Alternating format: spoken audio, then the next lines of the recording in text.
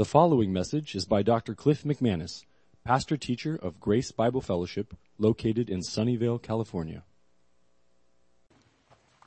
How exciting.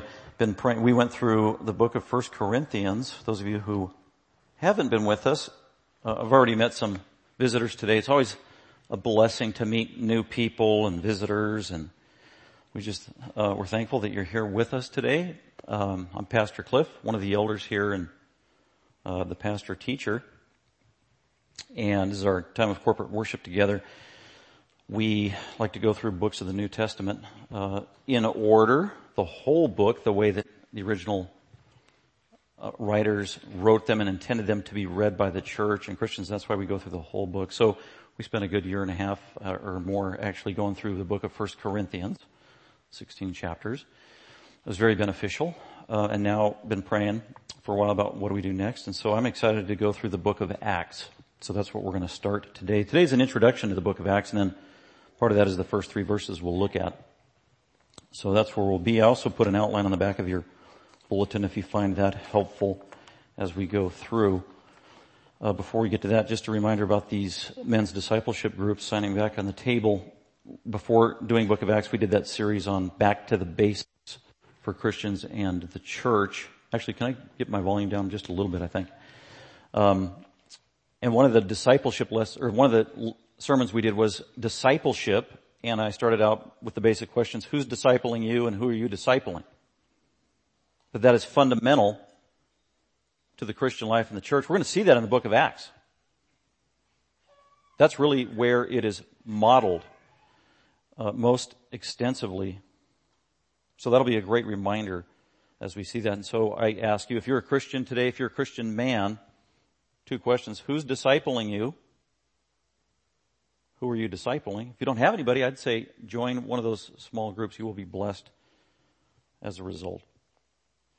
Well, with that, going now to the book of Acts. Let me just read the first 3 verses to kick off our introduction to the book of Acts.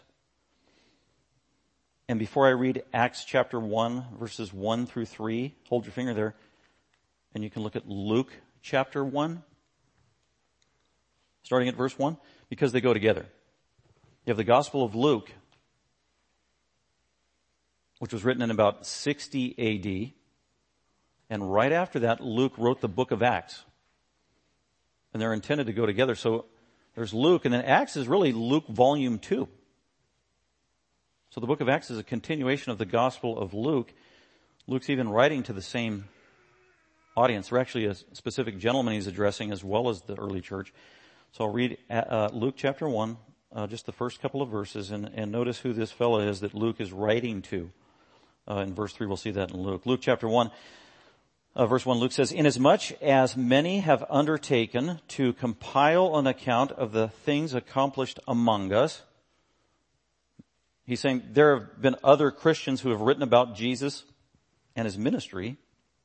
And Luke's saying, I'm going to do the same thing. Verse 2, "Just as those who from the beginning," that's the apostles and those who were with Jesus, "just as those, like the apostles, who from the beginning were eyewitnesses and servants of the word," the teaching of Jesus, "have handed them down to us." So Luke's not an eyewitness. He got information about Jesus from the apostles who were still alive, some of them, when Luke was writing, who have handed this information down to us, other believers. Verse 3, as a result, it seemed fitting or appropriate for me as well, having investigated everything carefully regarding Jesus from the beginning of Jesus' ministry, to now write it out for you in consecutive order, or logically and systematically and carefully is what it means. Most excellent Theophilus. So Luke is writing to this gentleman named Theophilus. He has the name God in his name, Theos. So God is in his name. Phileo, love, beloved of God. We don't know much about this Theophilus fellow. We do know that he was most excellent. Most excellent. Which actually means he was probably in the upper stratosphere of society. Maybe a dignitary. Could very well be a Roman Gentile for all we know. That would all be consistent with that kind of a name and that kind of address. So maybe he was an influential person there in the Palestine area, influential in the Roman world. And so Luke apparently befriended him, got to know him, and now is writing out, can you imagine the entire gospel story for Theophilus? Introducing him to Jesus and his birth, his 3.5 years of ministry, his death and resurrection, his commissioning of the disciples, his ascension. And so that's what he lays out for Theophilus there. And then he continues. So he finished that book, and then he starts volume 2. Luke is a historian. And in the case of Luke and Acts, Luke is not just a historian, he's a historian being carried along by the Holy Spirit of God, so that what he wrote down was exactly what God wanted. It was perfect and without error. So the byproduct was inspired Scripture. That's why Luke and Acts is in the Bible. It's inspired Scripture. And God used the Holy Spirit using Luke as a vessel to communicate these truths. So now let's go to volume 2 of Luke, which we call Acts. And he picks up volume 2 and he says this, again to this Theophilus fellow. We don't know if he's a believer. We don't know if he's just interested in the faith. And Luke's trying to give him more information. But he continues, Acts chapter 1, verses 1 through 3. I'll read that. The first account I composed, Theophilus, the Gospel of Luke. Now Luke's writing a year or two later. Theophilus, all that Jesus began to do and teach until the day when he was taken up after he had, by the Holy Spirit, given orders to the apostles whom he had chosen. To these he also presented himself alive after his suffering by many convincing proofs, appearing to them over a period of 40 days and speaking of the things concerning the kingdom of God. So he's writing again to Theophilus. So we're going to come back to those 3 verses in a sec, but I do want to do an overview of the book of Acts, kind of a survey, because that puts everything in context so that when we go through all 28 chapters, we'll have a better understanding, assimilating and taking in Luke's very long historical account.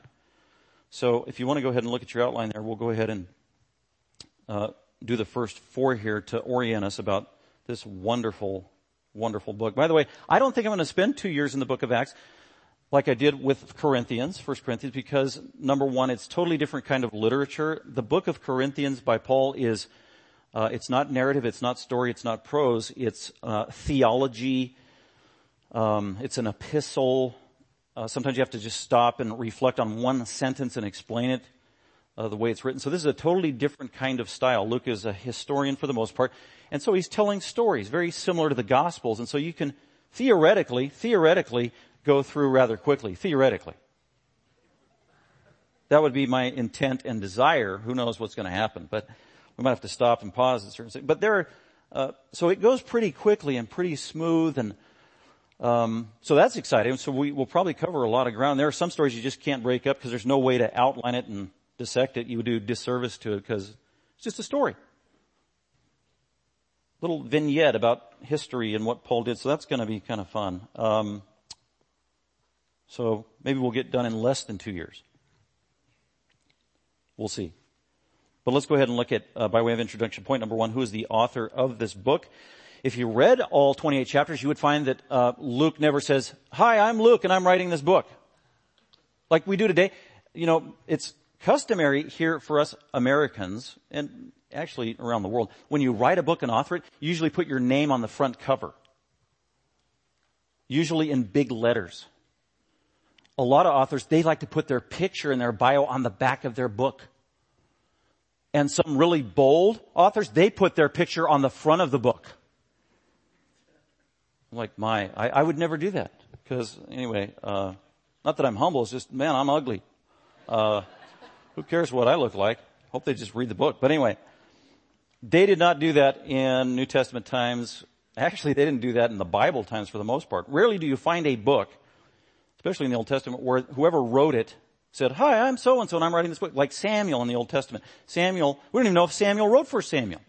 There's parts of Samuel couldn't have written because he was dead. We believe Moses wrote Genesis through Deuteronomy, but he never says, "Hi, I'm Moses, I'm writing this down." Never said, Moses' name is never even mentioned in Genesis. And so that is also true with many books in the New Testament. And that's also true of Acts. Luke doesn't say, Luke's name is in the book, or in the New Testament, only 3 times.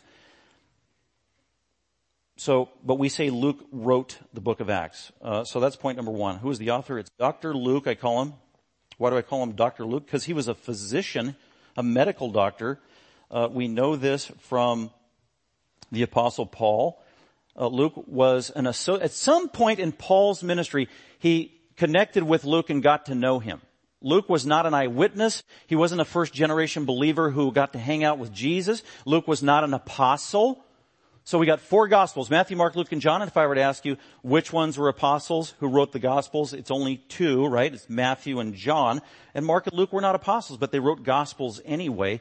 And Luke was like a second generation believer, and providentially, Luke connected with Paul, and Luke was a believer, a man of integrity, had a heart to support Paul in the ministry. And so Luke ended up being a partner in ministry and a helper to the Apostle Paul during the course of Luke's ministry. And there were many who actually partnered with Paul and then turned on him or abandoned him, which hurt him terribly. Luke was not one of those. He was faithful to the end.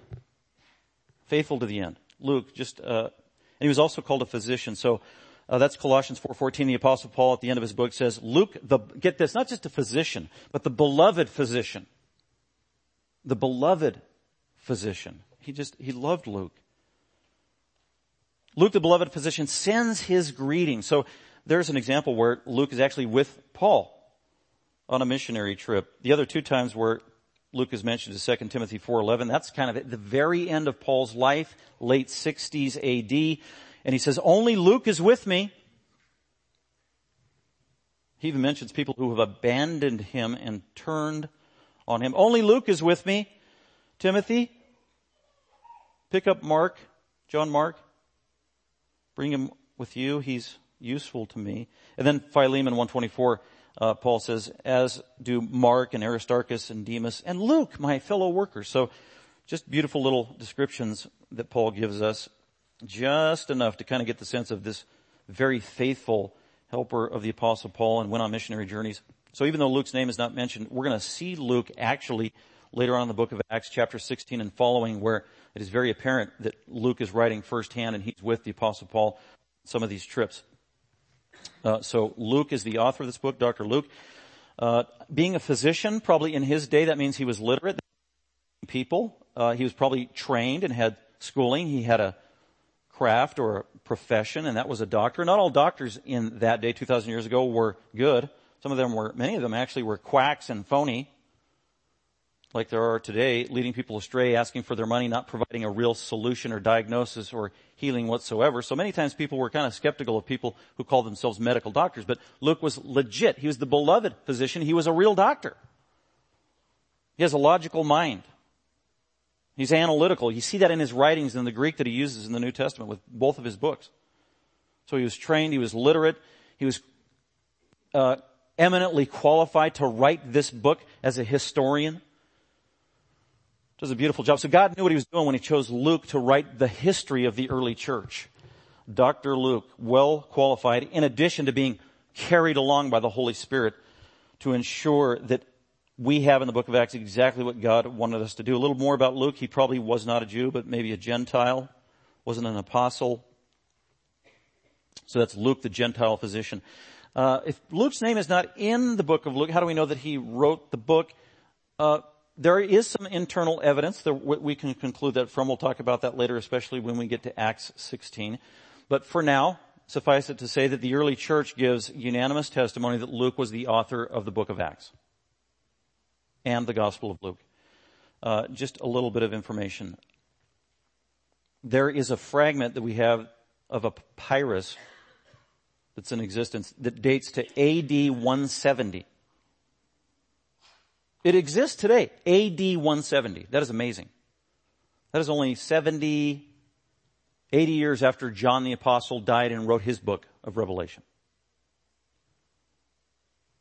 It's called the Muratorian Fragment. A believer, and he attested and even wrote in there that Luke wrote Acts.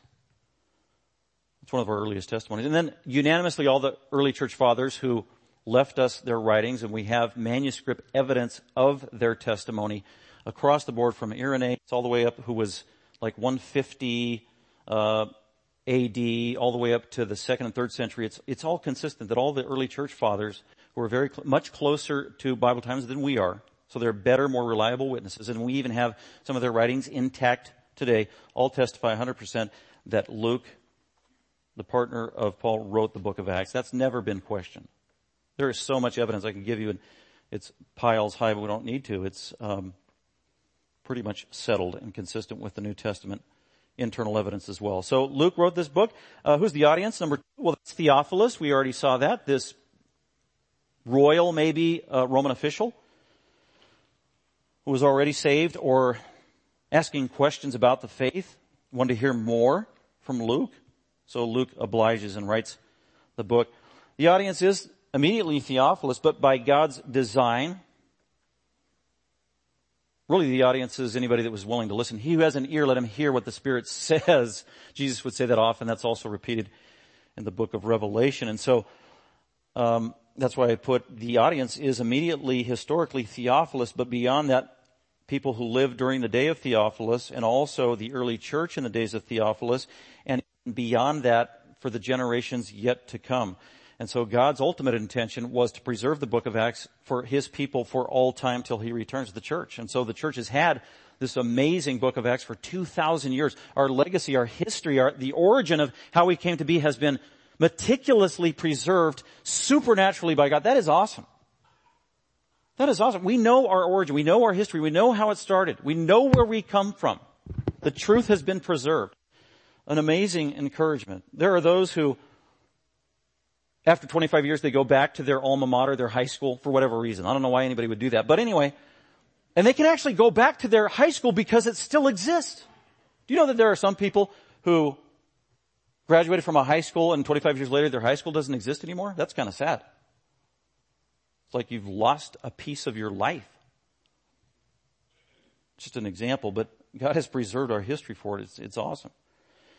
It's also unique that Christianity can do that. We know that we have an inspired account of how the church began, how it spread, how we got here.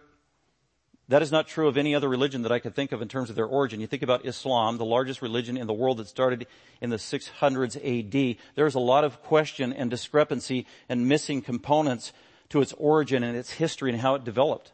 It's sketchy. And I would say that was true of any religion, how Buddhism started and on. Not so with Christianity. We have God's definitive, authoritative record, and we're going to see that as we go through it. So the audience is you.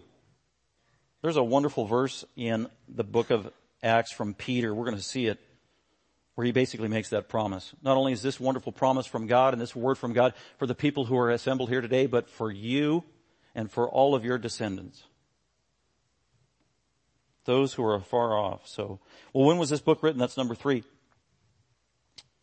It was written from Rome during Paul's first Roman imprisonment. We believe that he was imprisoned at least 2 times in Rome. The first imprisonment is actually described at the end of the book of Acts. That's where it's going to end, actually. The book of Acts ends rather abruptly, where Paul ends up on a ship. He's in prison. He ends up in Rome. He is confined. He's probably chained. He has some house arrest or freedom. He's allowed to see visitors and have friends. He's allowed to preach the gospel. But he's in prison as the book ends. It's in Rome. It's not really negative when it ends, but it does end abruptly. It's like, wow, that's kind of, where's the next page? Where's Acts 29? Acts 20, wait, that's the name of a church movement. No, just so you know, I need to clarify this. There are only 28 chapters in the book of Acts, not 29. Not Acts 29. But the fact that the book of Acts just kind of ends abruptly is indicative of many things, but that was the first Roman imprisonment. Paul's going to end up getting arrested again a little later, probably like 5 years later, and he ends up getting executed with his head probably chopped off under the persecution of Nero between 64 and 67 AD. But Luke probably wrote this during Paul's first imprisonment about that time. So the date would be, actually I'm going to change this to 61 to 62 AD. Put 60, because Luke was probably written about AD 60. So Luke was written first, then Acts. The purpose of the book. I put 3, but there's about 72 purposes to the book. They are inexhaustible. I could go on and on, but just 3 primary ones. I want to look at these. What is the purpose of the book of Acts in God's wisdom? To show how Jesus' promises were fulfilled. And it does, explicitly. As a matter of fact, the way the gospel story ends, it's tragic. Before the resurrection and ascension, it's like Jesus is teaching, and then all of a sudden, they're praising him as Hosanna in the high. They welcome him to Jerusalem, Holy Week, on either Palm Sunday or a Palm Monday, the entire city in Jerusalem, hailing him as the Messiah, waving branches, and within days they're shouting out, "Crucify him! Crucify him! We have no king but Caesar." What a fickle mob within less than a week. And then Jesus is crucified, he's executed, he did nothing wrong. So there seems to be somewhat of an abrupt ending to the life of Jesus where, at least from the apostles' point of view at the time that he was arrested and executed, the 11 apostles are thinking, wait a minute, this can't happen. Things haven't been completed yet. Jesus made all these promises for 3.5 years, and they haven't come to fruition. The kingdom is not here. The Romans haven't been overthrown. The Old Testament promises haven't been fulfilled. He has been executed. He's in the grave. We are scattered. We are abandoned. That's what they were thinking. But they were right in thinking that much has not been fulfilled or accomplished yet, that Jesus explicitly promised. Well, Jesus is the God-man. He never sins. He is incarnate truth. Whatever he says always happens and comes to fruition. So when Jesus makes a promise, it indeed will happen. And so the book of Acts for 28 chapters actually lays that out. Many of the promises that Christ made are indeed fulfilled. As a matter of fact, some are being fulfilled even today. One of those is in John 10:16.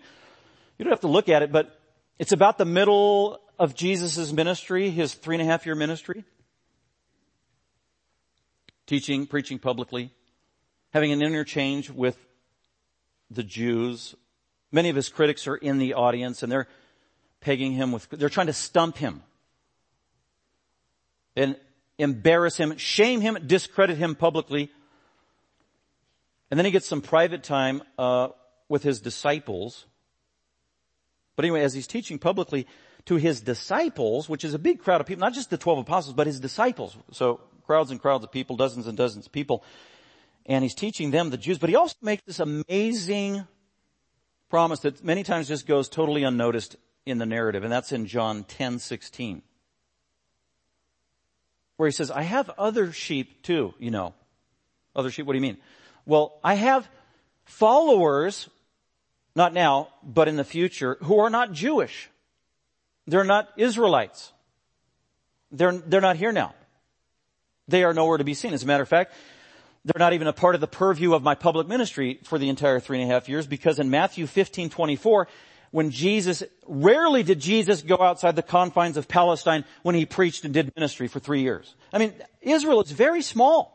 And Jesus confined himself to only the Savior of the world confined his itinerary to that little small country of Israel. And only occasionally, very rarely, did he leave Israel.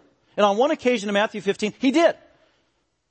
He went out to the outskirts of what we know today is Lebanon, right on the coast, just above Israel, right next to Syria, which is on the map of the world news today.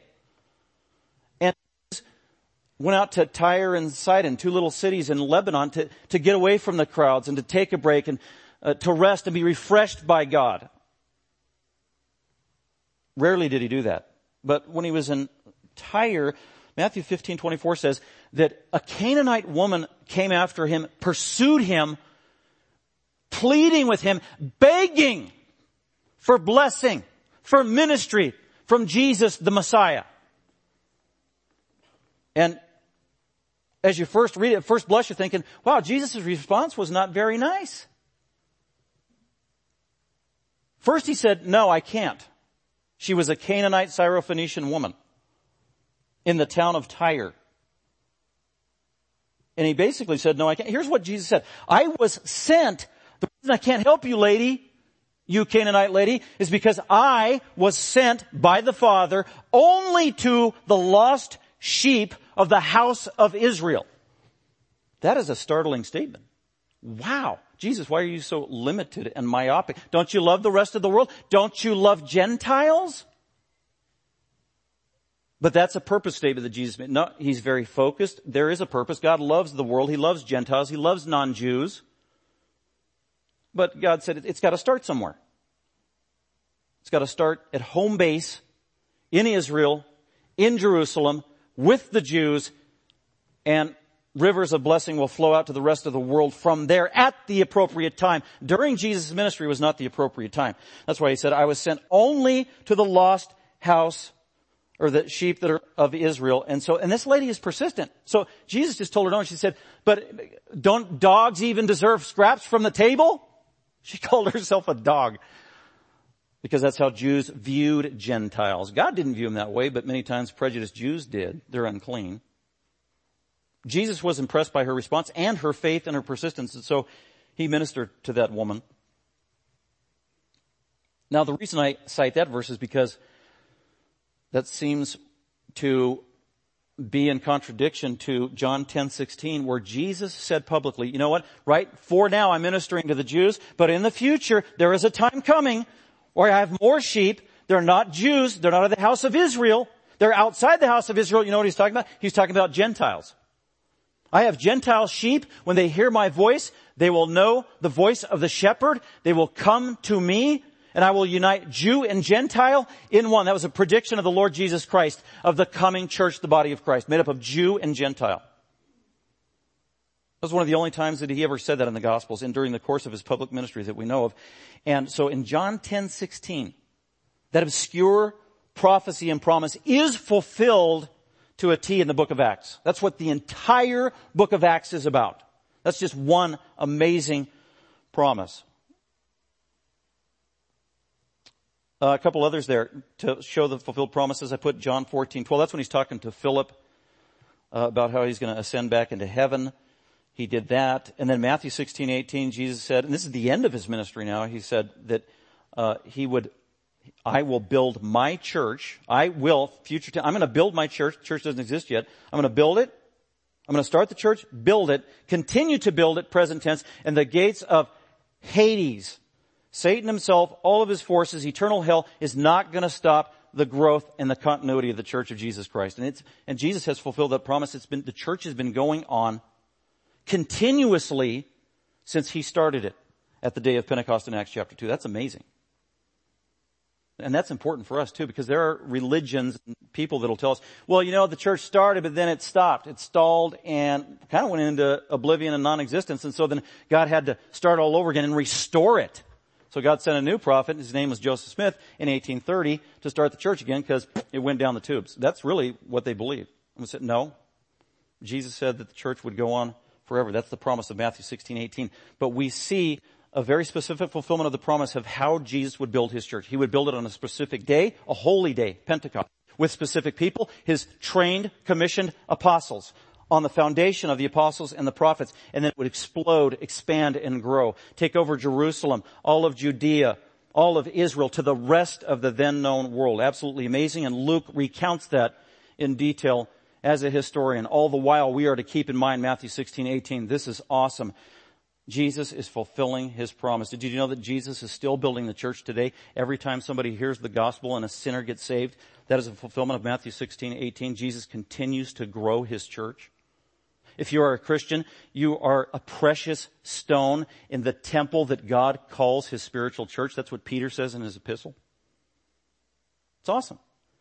God continues to build his church. He's building his church, which is his precious bride, because Jesus is going to marry the church in the future, yet to come. We, the church, are his bride, along with all saved saints throughout all time. Jesus is excited about his wedding day, and it's going to be perfect. And we are a part of it. So that's awesome. So that's what the book of Acts does.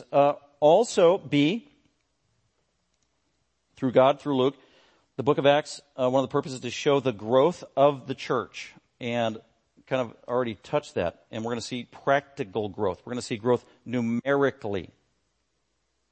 There's a big debate going on the internet right now. I don't know if you're aware of it, in the evangelical world and on blogs, and pastors are arguing back and forth and fighting each other and all this stuff. And I'm just reading it on the sidelines saying, this is interesting.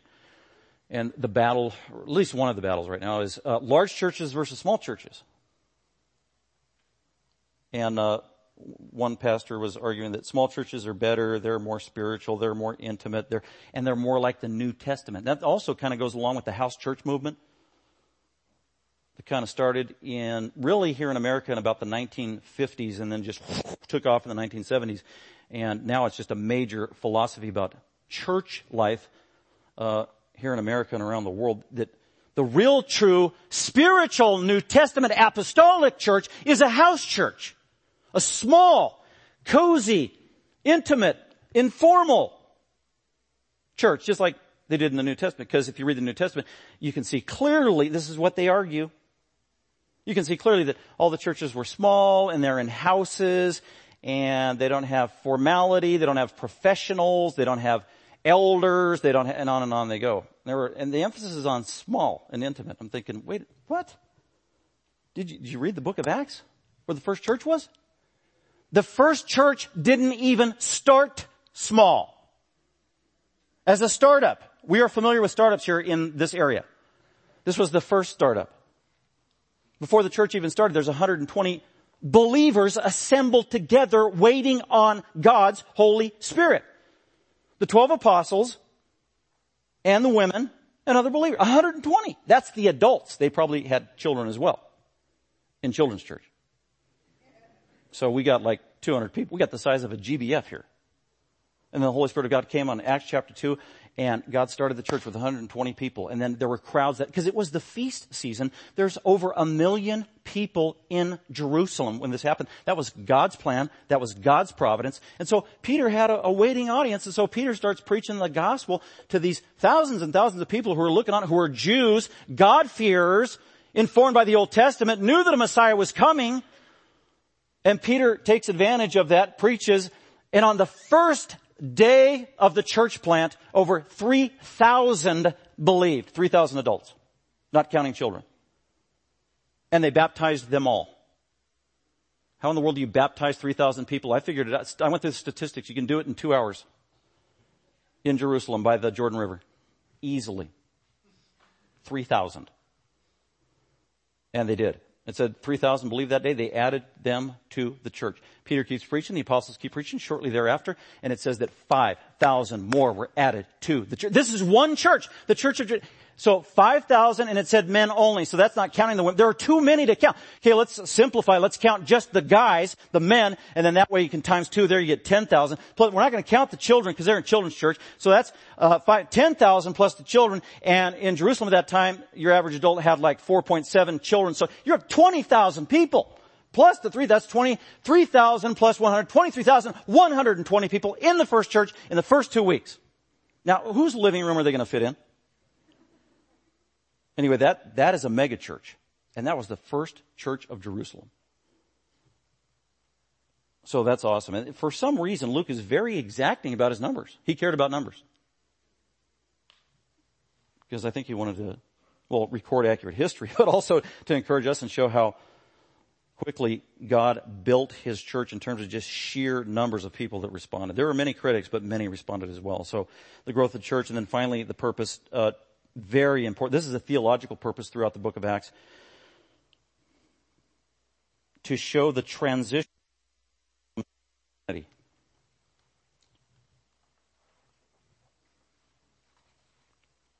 from the time of, God made a promise to Abraham. Abraham was a pagan, and then God turned him into a Jew. He became the first Jew. I'm going to do something special through you, Abraham. Didn't happen until 600 years later when Moses came along. And then God created the nation of Israel under Moses' leadership. And then they had like 2 million plus people in their nation. Gave them the land, gave them the law. And so for the next 1400 BC till the time of Jesus, for 1400 years, God was working primarily through Moses, the Jews, Israel, the law. Not dealing with the rest of the world directly, but through the conduit of the nation of Israel. Always with the plan to someday spring out to the rest of the world in God's appropriate time. For I'm not ashamed of the gospel, for it is the power of God unto salvation to the Jew first, That's chronologically. And then also to the Greek. To the Jew first. Matthew, Mark, Luke, and John. But also to the Greek, the book of Acts. That was God's plan. And so when the gospel of Christ came, Jesus created the church in Acts chapter 2. Now the body of Christ that exists as an entity before God for the first time in the history of the world, this new spiritual entity called the church that was primarily spiritual and not physical. It included the physical, but not primarily. It was a spiritual relationship. You've got this new entity, and by the way, the first Christians were Jewish. We forget that. The first Christians were Jewish. The first church was an ethnic church. It was the Jerusalem church. It was all Jews. Till later in the book of Acts where Gentiles start getting saved. And God is very deliberate in training His people, and especially those Jews that became Christians, that this isn't Jewishness anymore. There's something unique and distinct and general about what God is doing as He's reaching the rest of the world. And so there are some very specific lessons that we're going to see that God taught His apostles about this transition. We got to move from Judaism to Christianity. Because God so loved the world. It's not God so loved Israel. He did love Israel. But He loves beyond Israel, the world. And so, looking forward to some of that. I put Acts chapter 10. We'll get to that later. And that's a very important lesson that God had to teach Peter, the apostle, he was a Jew, a fastidious Jew in the way he was raised. He never ate anything unclean, abided by the law of Moses. He was trained that way. And even after he got saved and became a Christian, he was still abstaining from foods that Jesus had declared clean. And God had to give him a wake-up call and a lesson. And He did, successfully. Well, with that, some unique features about the the book of Luke. I'll give you a couple of those to close with. And then next week, our guest Sam will be preaching. And then the week after that, we'll just pick back up with the book of Acts, which is appropriate at the time of Easter. How we're going to intersect with Pentecost at the time of Easter and the resurrection thematically, just providentially work that out. Just a couple of features that are unique about the book of Acts. I like the book of Acts because of its biblical simplicity. How do you do church? Just real simple. It's all right there in the book of Acts. The book of Acts is our model of how to do church today.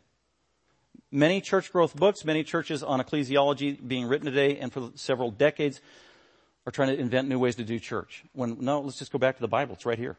Let's do church the way they did in the book of Acts. So the biblical simplicity is unique to the the book of Acts. Unique features also. If we didn't have the book of Acts and its history, the 13 epistles of Paul would be very confusing, and we don't know where Paul's going, what he was doing, what his missionary trips were, how many. But Luke's background puts it all in a historical context and ties it all together beautifully. So that's one of the practical benefits of the book of Acts, giving context to Paul's very complicated ministry. Another unique thing about the book of Acts is it mentions over 80 geographical locations accurately. Over 80. Here's a guy who was there, traveled, knew about it, went, eyewitness, writing it down, getting it correct. Really. Look up, don't do this, but Alma chapter 7 verse 10 in the Book of Mormon is a supposed prophecy about the coming Messiah 300 BC in the Book of Mormon. And it says, "Behold, the child will be born. He will be born in the city of Jerusalem." That's what it says. Oops. Jesus was born in Bethlehem. Bible never makes that mistake. Practical one on geography. The book of Acts mentions over 100 people by name. Many of these people you can go to an Encyclopedia Britannica or Encyclopedia Americana like I have done. All these names, and these guys are in there. Roman guys and Herod Antipas and on and on. And the Bible is consistent, accurate. Luke got it right. Unique feature, great precision in citing cities, locations, titles by name. The book of Acts includes 24 messages or sermons or speeches. The book of Acts is unique in chapter 20, verse 35, where it has the only quote that we know of from Jesus outside the Gospels before he died. And that was when the Apostle Paul said, remember the Lord Jesus when he said it is more blessed to give than to receive. A wonderful truth. And then finally, I'll just give you one more. In Acts chapter 6, we see the development of the office of deacon. It wasn't formal. It just kind of sprung into existence out of necessity. And God created this spiritual office that continues to this day. Elders and deacons. Passionate evangelism all throughout the book of Acts. Incredibly encouraging and motivating for us. Great contentment of the poor, persecuted early church. Incredibly content in their relationship with Christ. Incredibly content in their relations and love for one another as brothers and sisters in Jesus Christ. Incredibly content despite their lack of resources and despite the fact they were many times facing utter persecution, even many would die. And we see that even to this day in certain parts of the world where Christians are still being persecuted to the point of death. So I'm looking forward to our study on the book of Acts together. It's going to be a great journey. We're going to learn a lot, and God's going to encourage and feed our souls and motivate us, hopefully, to do great things on His behalf. With that, let's go ahead and pray and commit our time to the Lord. Father, we thank You for this day. We thank You for the Lord's Day. We're thankful for the privilege to come and meet with the saints, to be encouraged by other believers, to worship You through song, to study Your Word together. Thank You, Holy Spirit, for being our teacher, enlighten our understanding so that we can grasp its truth. And now, Holy Spirit, help us to apply biblical truth to our life in a practical way. God, we look forward to what we're going to learn from the book of Acts, and I do pray that You would help GBF conform to the biblical pattern of what a church is to be, what a Christian is to be, and what ministry is to be like. And we ask that You would do it through the power of the Holy Spirit. We pray this all for Your glory in Christ's name. Amen. Thank you for listening. Dr. McManus is an author, seminary professor, and pastor-teacher of Grace Bible Fellowship. For more information about Grace Bible Fellowship, please visit our website at gbfsv.org or call us at 650-630-0009.